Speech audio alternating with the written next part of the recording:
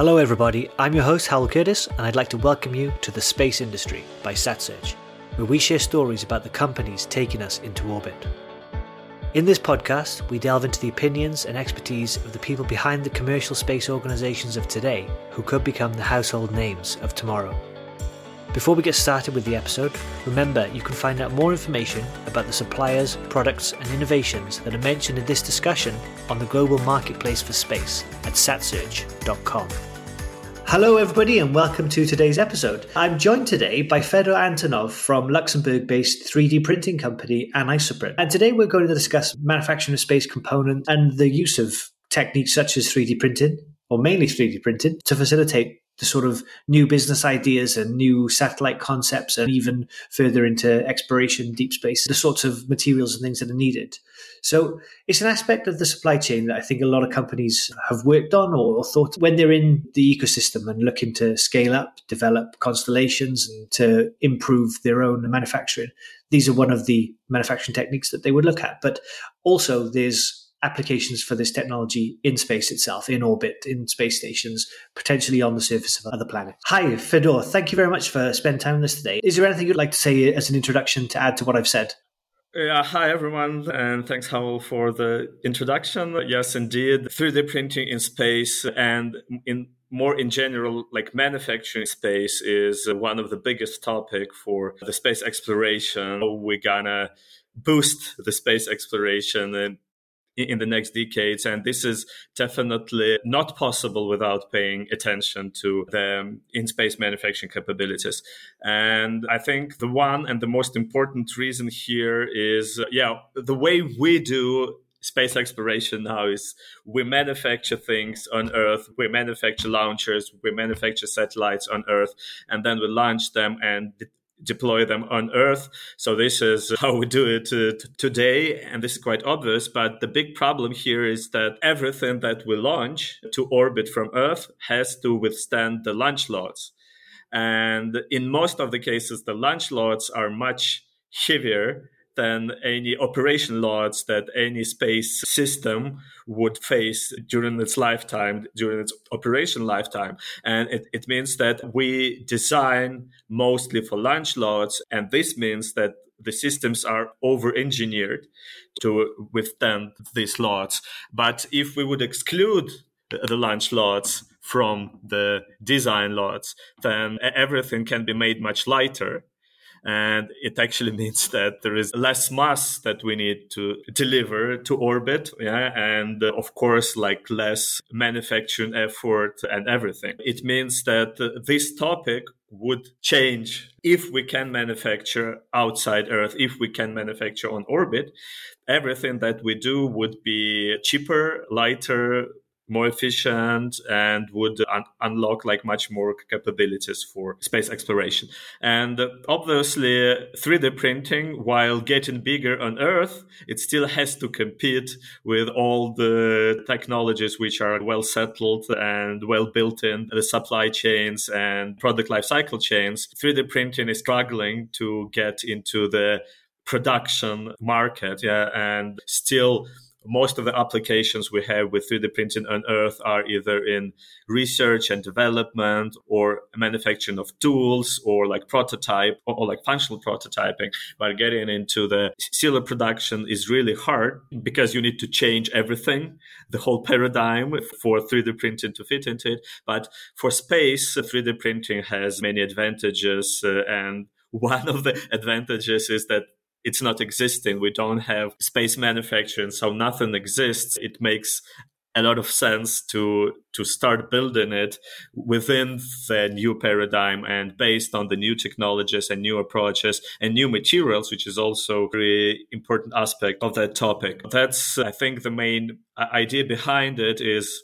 first of all, manufacturing. But then if we go through the life cycle, then there is service, like servicing whatever we have on orbit. So there is almost no service that we do currently, only to a few objects in space. We can do service, but satellites are not really serviced. They just put down after their time is finished. Yeah, but actually you can repair them, you can produce spare parts, and you can do maintenance on orbit, but for that you obviously also need the manufacturing capabilities. You wouldn't send the object back to Earth and repair it on Earth and then send it back. It doesn't make sense. There is need to be an infrastructure and manufacturing, like production of parts and components, is the essential part of this infrastructure. Yeah, brilliant. And I think there's a lot of different ways that we can go then in the conversation. And I think you've covered things like how this would affect potentially mission design, because as you said, we move from a whole mission design concept focusing on the launch, what can be launched, to what is actually going to be required is really interesting. And yeah, as you say, the in-orbit servicing and in-space manufacturing could potentially open up a whole wide range of opportunities for companies. Maybe we could go into a bit more sort of technical detail on which technologies and applications are the most suitable for places where 3D printing can clearly add value. And I guess what problems can the technique solve? Yeah, that's one of my favorite questions. And obviously, the two things that we must pay like maximum attention when discussing the potential candidate technologies for 3D printing in space. First one is how heavy the equipment itself is and what are the infrastructure requirements for the equipment itself. If you need a certain environment for handling the equipment, certain like supply of consumables, and what's the service that is needed. So this is one. And the second one is, of course, energy. So how much energy we need to run the technology to produce parts, because the access to energy is more limited outside Earth. Because, on Earth we have all kinds of energy sources, and we do not really care, or we were not really caring how much energy do we spend on manufacturing, but actually on Earth as well, we have to care of that. And this, from my point of view, this excludes basically metals from all the metal manufacturing. The technology, these two aspects exclude metals or like metal manufacturing technologies from being suitable for space manufacturing, because metals are heavy themselves and they require a lot of energy to process, to melt, to shape, to everything. Because metals are more dense, they need more energy to deal with this density, let's say. And so that's why metals would, and all the equipment, and hence all the equipment dealing with metal processing kind of heavier and has more requirements for energy demand and environment. And this is even true for 3D printing. I mentioned in the beginning that probably 3D printing as a technology stack, and 3D printing is not just one technology, it's like hundreds of technologies which can be like very different. So nothing in common, but almost nothing in common between them. And I said that 3D printing technologies would be a good candidates for in-orbit manufacturing, but not metal one, for the sake of this energy consumption, the material itself.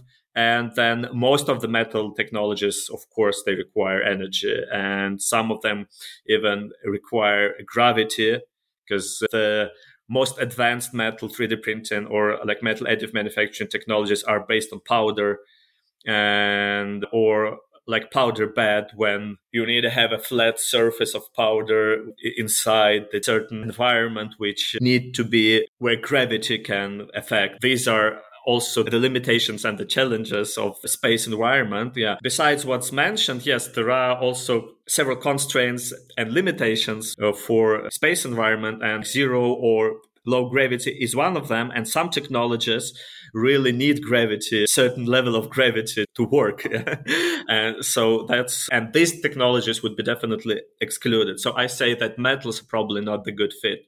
But then what's left, then it's polymer and polymer technologies, and especially material extrusion technologies, because like very high level, we can divide 3D printing technologies into the powder bed or extrusion. So that's not all of it, but these two types would cover most of the different 3D printing technologies. And powder bed doesn't work in space. And so we have extrusion, we have material extrusion and polymer extrusion. But the problem with polymers is that polymers are not so robust, and you can't really use polymers to manufacture structural parts or like primary structures of space vehicles. So you need something really stronger, like strong and lightweight and based on polymers. And then it gives obvious solution, which is at the same time known in the space industry, is composites. So basically composite materials, which are widely used already in space for manufacturing space structures on Earth. And the advantages and the properties of the composite materials, they like fit very well in all the constraints and limitations that space environment would impose. That kind of gives me a feeling that there is only one good solution, is 3D printing with composite materials based on material extrusion. And this is what we are working on Earth as a company. That's our main technology, or our only technology that we develop for manufacturing on Earth. But this technology eventually can be applied outside Earth as well.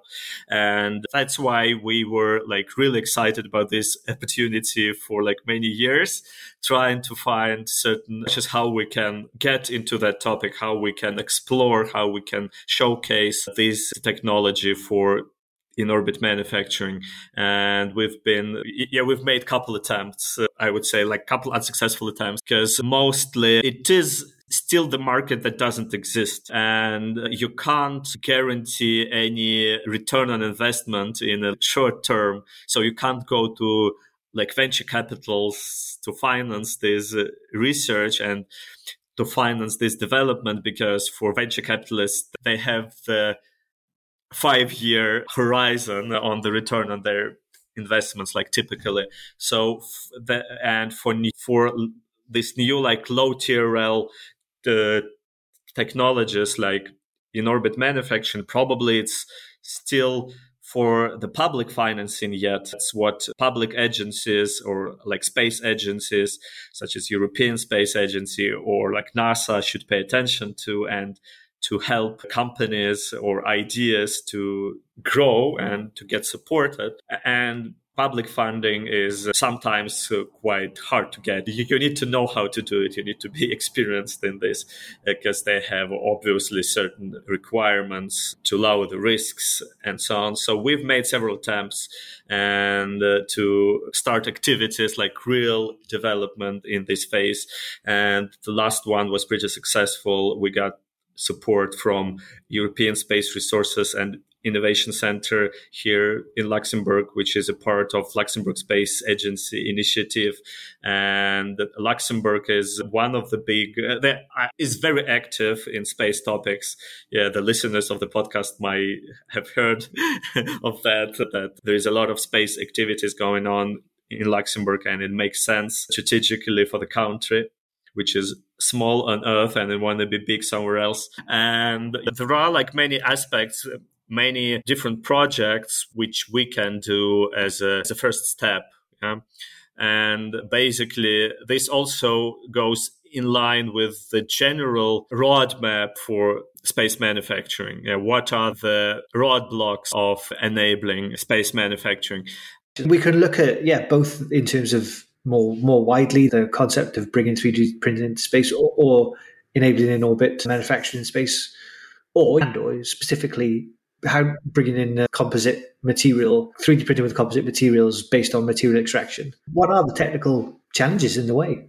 Yeah, so first of all, I think that there are like several tiers on how do you enable manufacturing in space or for space. So the first step would be obviously to showcase 3D printed parts in real missions, like just the standard parts that you print on Earth and the standard way you launch them. And this has been done several times already. It has been demonstrated by different companies and research groups that some of the 3D printed parts and 3D printed materials can operate efficiently in space environment. That hasn't been, though, yet demonstrated with composite materials. All of the use cases that we know are either metal parts printed on Earth and then launched into space, or even plastic parts like polymer parts. But these polymer parts were either mostly for smaller missions like CubeSats, because the smaller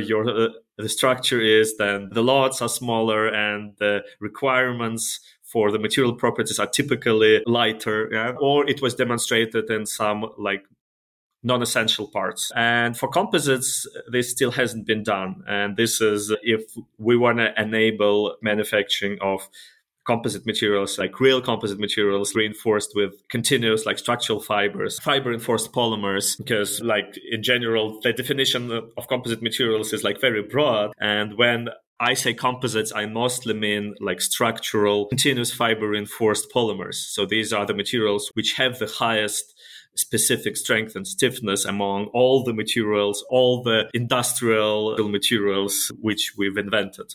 These are the CFRPs. So these are the materials what I'm talking about. And these materials haven't been yet demonstrated on real missions, 3D printed, this type of 3D printed materials. And this probably would be the first step to demonstrate that it works. The second step would be to demonstrate manufacturing in orbit, but in a dedicated environment. So we're not talking about on a space station. So in an environment and conditions that are closer to normal conditions on Earth. With probably the exception of gravity. Yes, this environment that exists, yes, we have ISS still operating. There's been a lot of discussions on how to commercialize ISS because probably governments don't want to pay for it anymore. And the commercialization of the International Space Station is a big topic. And this is the facility that exists, and you can deploy 3D printers, like small 3D printers, on board ISS with like minimum modification. And it's not a big technical challenge to demonstrate 3D printing of composite materials on orbit. Even it's been successfully demonstrated with the polymers, like 3D printed with polymers or with polymers or compounds. It has been successfully demonstrated. This could be the next step, and that would already unlock certain business opportunities. And this is one of the topics that we've been discussing with companies operating on ISS. And we have a memorandum of understanding signed with NanoRex, which is a big operator of the deployer on ISS. And they can deploy small satellite missions or even something more specialized rather than just the simple CubeSats through this Bishop airlock and its capabilities. And so the opportunity that we've been discussing is if you would have a 3D printer on ISS, then you can on-demand manufacture satellite frames or like CubeSat frames. And then you can assemble using like certain building blocks. You can assemble different CubeSats with different payloads and manufacture, assemble, and deploy them on demand. So it would take like just a couple days, ideally, if someone wants to launch quickly, like some quick mission. And especially that's going to be a good value proposition for research, university, and to deploy such missions on demand. For that, you would need, of course, to have a stock of payloads, components, and raw materials for 3D printing. So there should be certain stock available on board of the station and like maximum automation and everything to as the hand labor or the astronauts work hours for that purpose. But this is a technical question which can be solved. And besides the on-demand manufacturing, there is one big value added is, again, with avoiding like launch loads, because launch loads also affect the payload, the components. So before you actually launch your system from Earth, you have to test it and then launch and pray that nothing goes wrong. But when you deploy it from ISS, there are no loads, so you can test everything on ISS and then you are sure that everything will work. So there is no risk involved. So you just do the proper testing of all the components. So you test all the components work. you put them together, you do one quick test, everything works, and then you deploy it and you are sure that it will work. So and again, it's gonna be easier and lighter structure. So it's already a business case which is foreseen, and it can be done in the short term. And the advantage which composites would give is that you will eventually need less material on stock, because the parts can be made lighter with less material usage, and they will be still strong, stiff, and robust enough to operate. And this is the second phase, the indoor, in-orbit manufacturing. Then the third one would be the outer space manufacturing, or if we want to have the dedicated manufacturing hub as a separate mission on orbit. But manufacturing in outer space gives another huge advantage, is large-scale structures, because when you launch a mission from Earth, it has to fit under the hood of the launcher, and it's maximum 5 meters, or like 4 to 5 meters max, and you can't launch bigger structures. And this would be still the same thing if you manufacture on ISS. So the structure has to fit somehow into the deployer and into the space station facilities. But when you manufacture in outer space, basically you can manufacture structures of an unlimited size. And this is important for building like bigger missions. And this is important again because we have all these large space structures like telescopes that been launched from Earth, and they are deployable. So they have to deploy with the complex kinematics when they are launched after launch on orbit. And this also complicates the design, increases the cost, increases the engineering complexity, increasing like failure risks and testing time on ground. So that's why like the design cycles of these large structures, they are like in decades. Before you're able to launch a telescope, you spend like decades in testing and engineering and then testing again. And large structures, if you can manufacture them on orbit as a single structure with no joints, with no moving mechanisms, then it's a much simpler and like more robust structure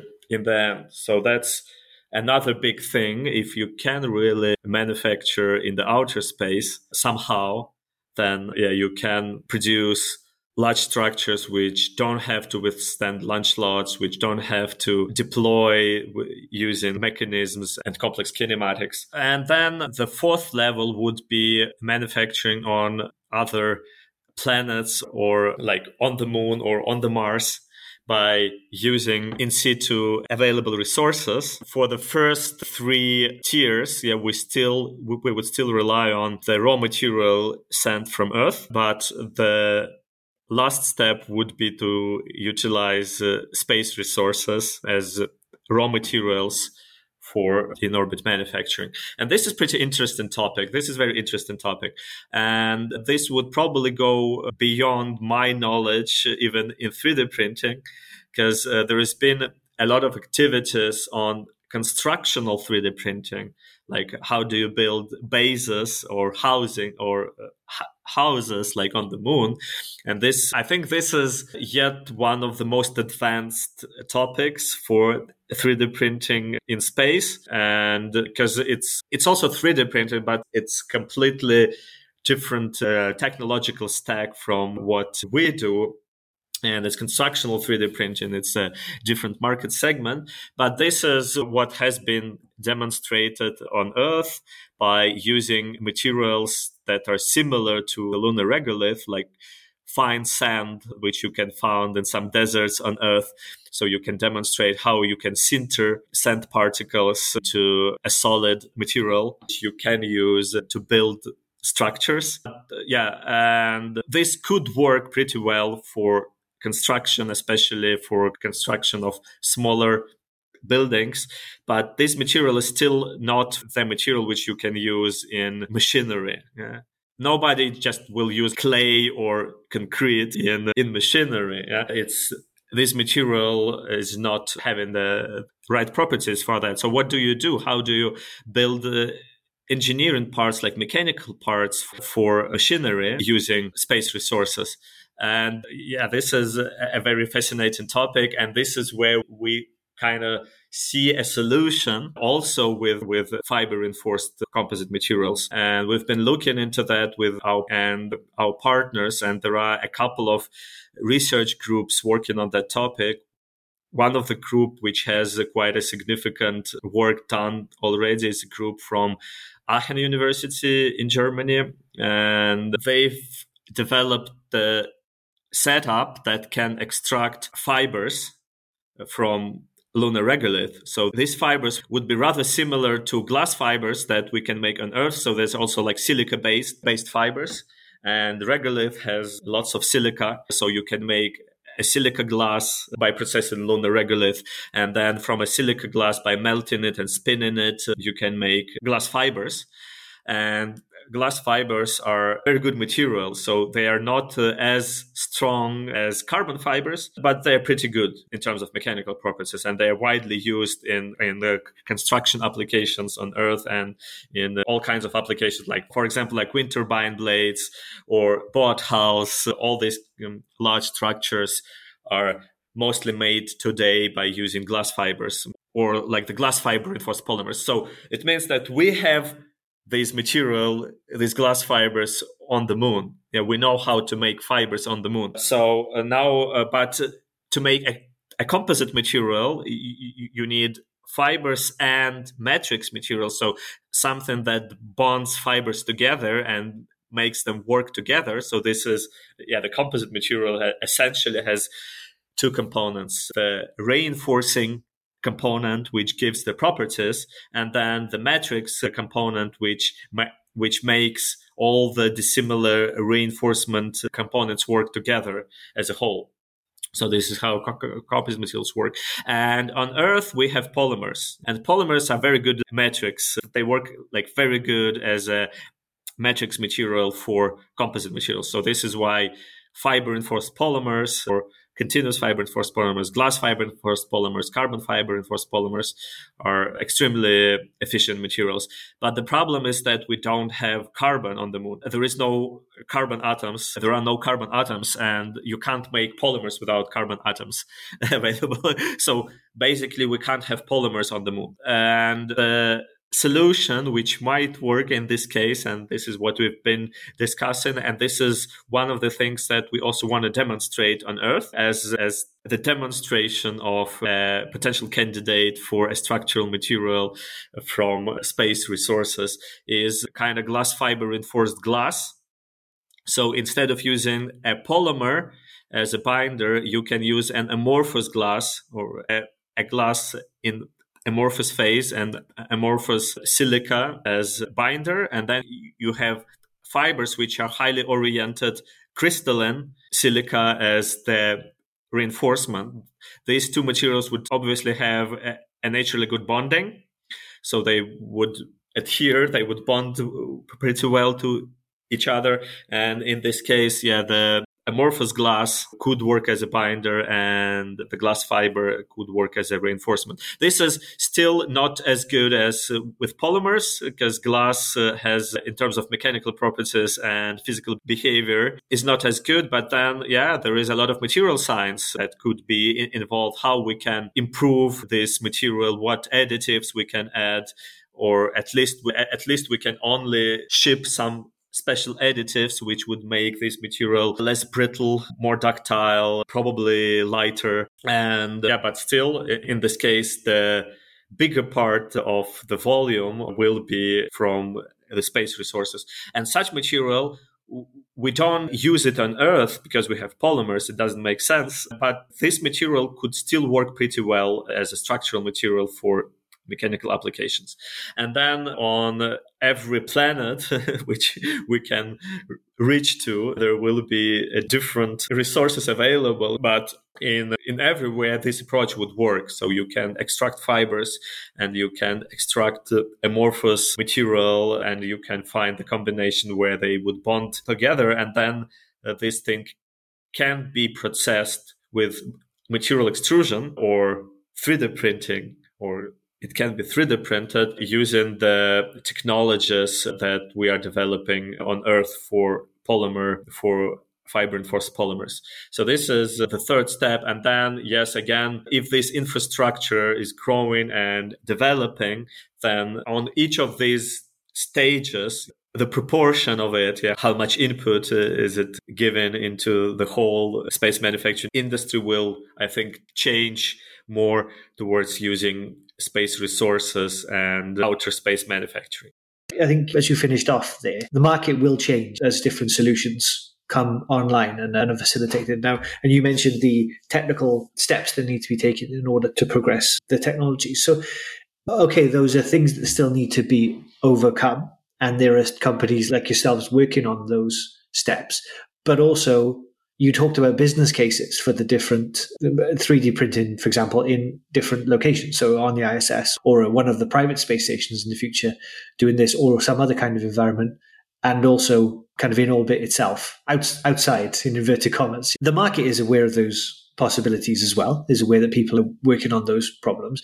Do you see the market evolving, and do you have discussions with people who could potentially be customers in 10, 15 years time or whatever it is? Well, that's a very good question. I think still the majority of the market players, they still don't pay enough attention to in-orbit manufacturing and the opportunities and advantages it gives, because they probably think it's still too futuristic, and they probably going to wait a little bit more before there are some cases demonstrated. But then again, they will have to catch up after those who did it first. One business case I've mentioned is like on-demand manufacturing of like specific payloads based on CubeSats. But then there is an important topic of what they call orbital gas stations, or like refueling on orbit. And for that, the infrastructure has to be built. And this is another application where the first steps can be made. Like you can manufacture on orbit fuel tanks. Obviously, the tank itself could be inflatable. So you have the tanker coming to orbit, and then it has to fill like smaller fuel tanks, which it can take on board, let's say. And here you can manufacture the frames for these tanks. Even if the tank is inflatable itself, it will need a structural frame. And this is the topic that we've been discovering and discussing together with a research group of University of Luxembourg. And they know that there is a demand for such solutions, and they've been in touch with several private companies working in that direction, discussing this opportunity.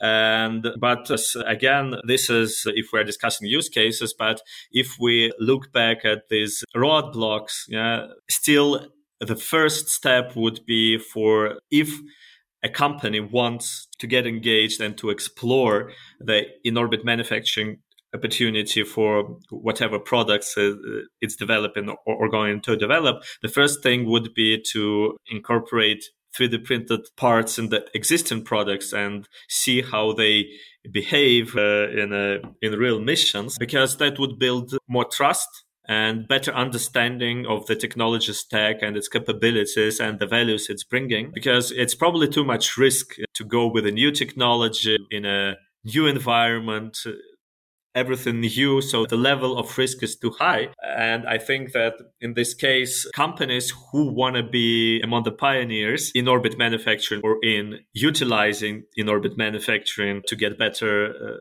products in the end, that's what everyone needs.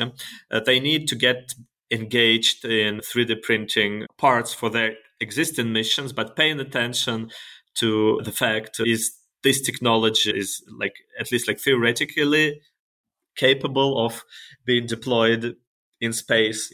So they have to be a little more far-sighted in what they do now to be able to benefit from being the pioneers of in-orbit manufacturing in future. And here, the big companies are not going to be the pioneers, I think, because the big companies are too rigid and they have too many challenges, which small companies don't have, and that's mostly around certification and stuff. This is an interesting point, that whenever a big company wants to implement a new technology or a new material, they have to make sure that this technology and materials are certified. But small companies, they don't care before they got caught, let's say. But this is normal situation. This is the only way that new technologies can emerge. Everyone has to take certain risk, because before you take risk, you can't really identify the challenges to the full extent. And it doesn't make sense to identify the challenges completely in advance. So of course, you could and you should take care of the most obvious challenges, but most of the challenges you can't even predict. And then you will have to deal with them when they pop up. And that's why I think that smaller companies are in a better position, because they have better access to the new technologies rather than the big companies. And this would give them a big competitive advantage. So that's why I think, we are, of course, talking about hardware. So what hardware manufacturers, what's the space hardware? And here, of course, we have launcher vehicles, and we have payloads, satellites.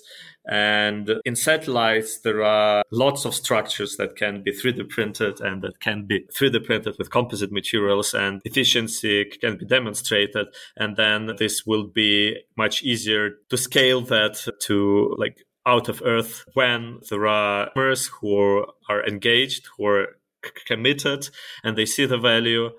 For us alone as technology providers, we need the partners who share the vision, and then we can only make it together, step by step.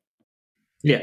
Okay, brilliant. That makes sense. Yeah, I think obviously what you're saying is true. It's great if there are market forces that can drive these things. That's great. So just to go back quickly to the in situ resource utilization, you mentioned Luxembourg has quite a strong focus on this. I think it's really interesting how they, as an agency, wherever the direction is coming from, how Luxembourg is building this brand and this critical mass of Chinese talent and people involved in the use of space resources. And this came from the earlier dreams of asteroid mining and what have you. But the market is far more advanced now, and there are opportunities there with lots of companies being involved. The research centres, is it the European Space Resources Institute, whatever, Innovation Centre, sorry. So I think it's really interesting the work they're doing.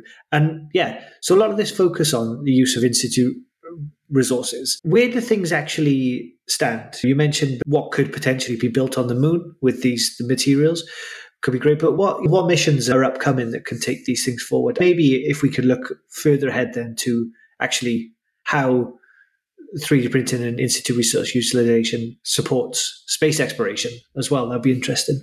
Yeah, so basically Moon is the nearest target, and we have this Artemis mission, which is up and running. And this mission is until the end of this decade, and it has many activities and many projects within this mission. And ESRIC, Space Resources Innovation Center, is actually one of their main goals is to support Artemis mission with supporting startups and new ideas that can contribute to Artemis mission, and that finding ideas that can be tested within the Artemis mission, and basically providing access to our projects and mission goals for a larger number of stakeholders.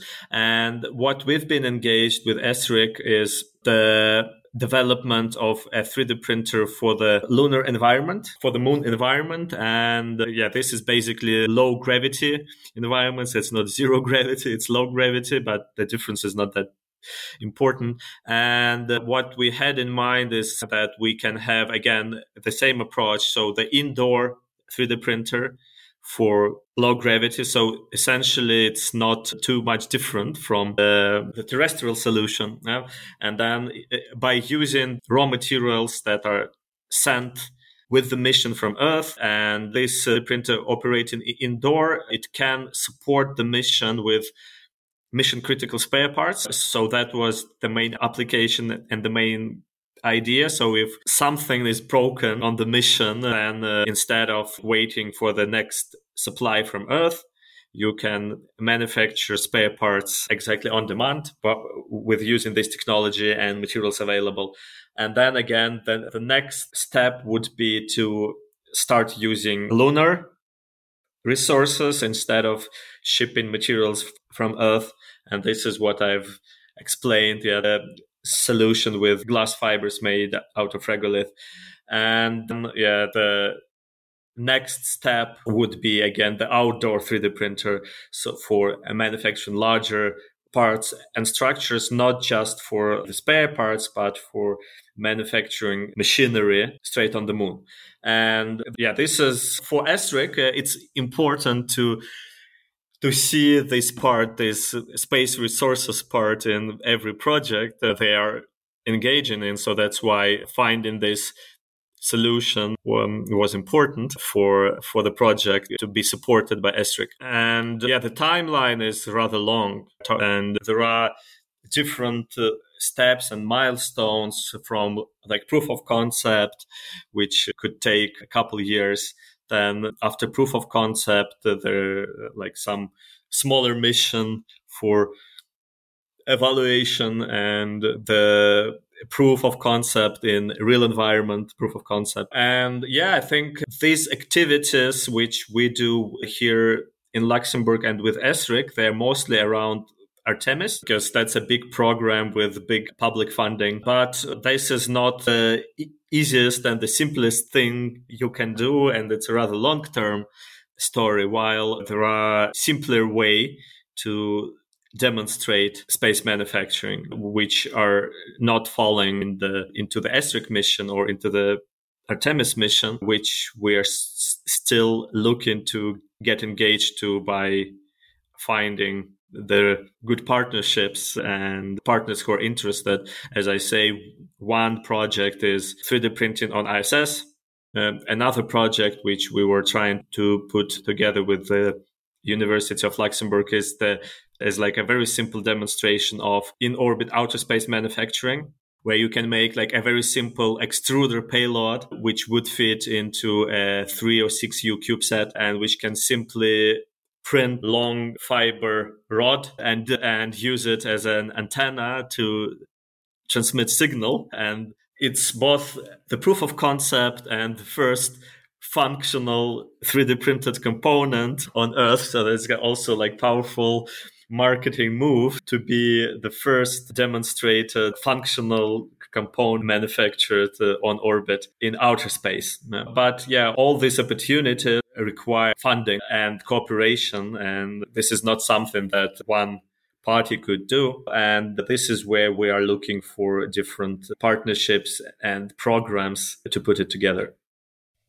Brilliant. I think, we've covered pretty much all the areas that I wanted to focus on today. I think that's great. Just, I guess, one question when we look at this in terms of the commercial space industry is how you think suppliers should start to engage with these sort of opportunities. You mentioned that you don't want companies to be left behind, and nobody wants their kind of business model disrupted. What should the suppliers who are out there today, what should they be thinking about?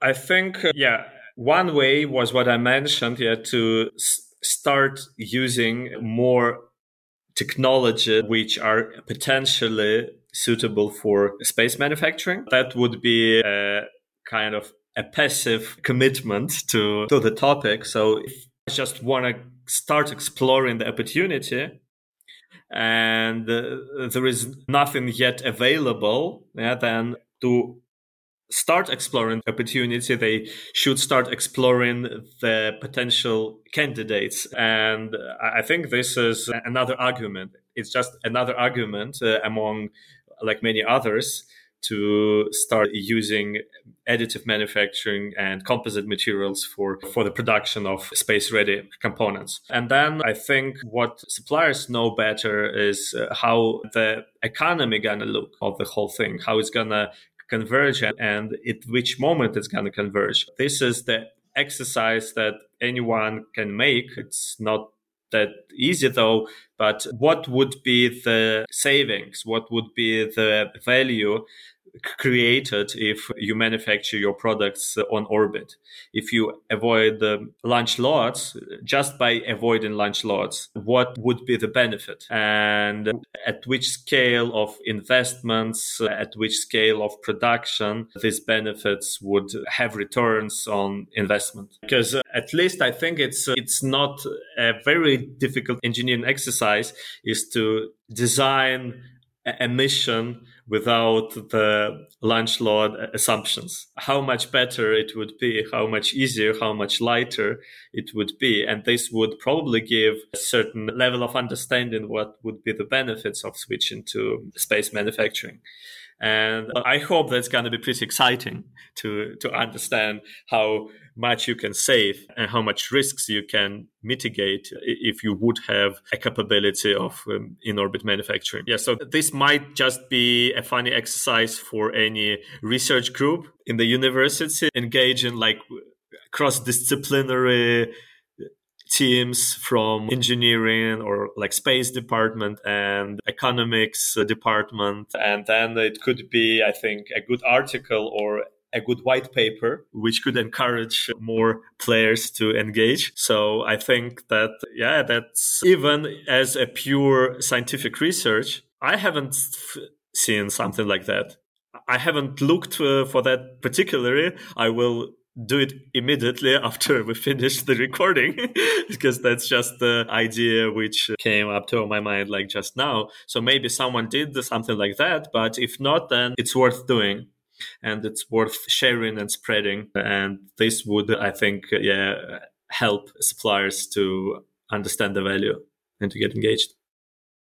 Great. Fantastic. Brilliant. So you shared with us loads of different insights and different things to think about there. Thank you, Fedor. So very final question. I think you probably covered most of this, but I wondered is there anything else that in your field that you're most excited about upcoming in the next, you said horizons are long. So let's look at 5 to 10 years, maybe more. Obviously, we have the big issue for 3D printing as the emergent the technology stack and as emerging market to find its way into production. It's still a big challenge. And I think that space, whatever, either if we are talking of in-space manufacturing or just manufacturing for space is, it's the industry of early adopters. It's always been. And many like critical technologies which we have now for our society were first explored and utilized by space companies or for the space missions. I'm sure that 3D printing is still pretty much underestimated by space industry. And space industry has much more capacity to explore especially like newer technologies. And this is where I think is the opportunity, firstly, for the 3D printing companies to get more use cases, to focus more on the space market, to offer more solutions for the space market, to develop more use cases and invest in that as well from their side. And this would be a strong foundation for the next steps for manufacturing in space and for actually creating a much, much bigger market for 3D printing outside Earth. And what excites me is that space has a much better understanding of composite materials. And because these are the materials that's been used in space for like many decades, and space engineers understand composite materials much better and really believe that the future of composite materials industry and space industries are like, it will go all together and it will grow and it should grow all together. And opportunities which composite materials bring for space structures are still much more than they've been discovered with the previous generation of technologies. And I'm sure that in quite a short term, and even before we have in-space manufacturing at scale, the 3D printing and composite materials for space applications should be a very big thing in the next 5 years. Fantastic. That's a great place to wrap up. Thank you very much, Fedor. It'll be really interesting to see, what happens next in this area. This sort of Manufacturing is an enabling technology, and you've mentioned that the companies that work in space are often early adopters because of the nature of what's required in the area, and how when these early adopters get hold of this enabling technology, we'll see what happens. It's linked to manufacturing, is linked in this way, is linked to both the upstream and the downstream, and which we've covered as well. The evolution of those areas will drive progress.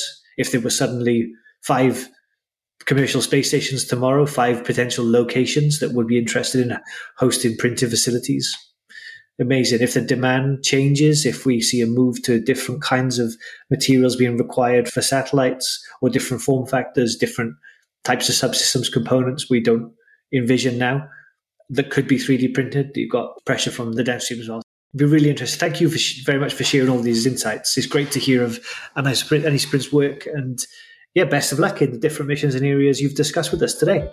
Yes, thank you so much for this opportunity. I really enjoyed that discussion. Hope all the listeners would do as well. So thanks.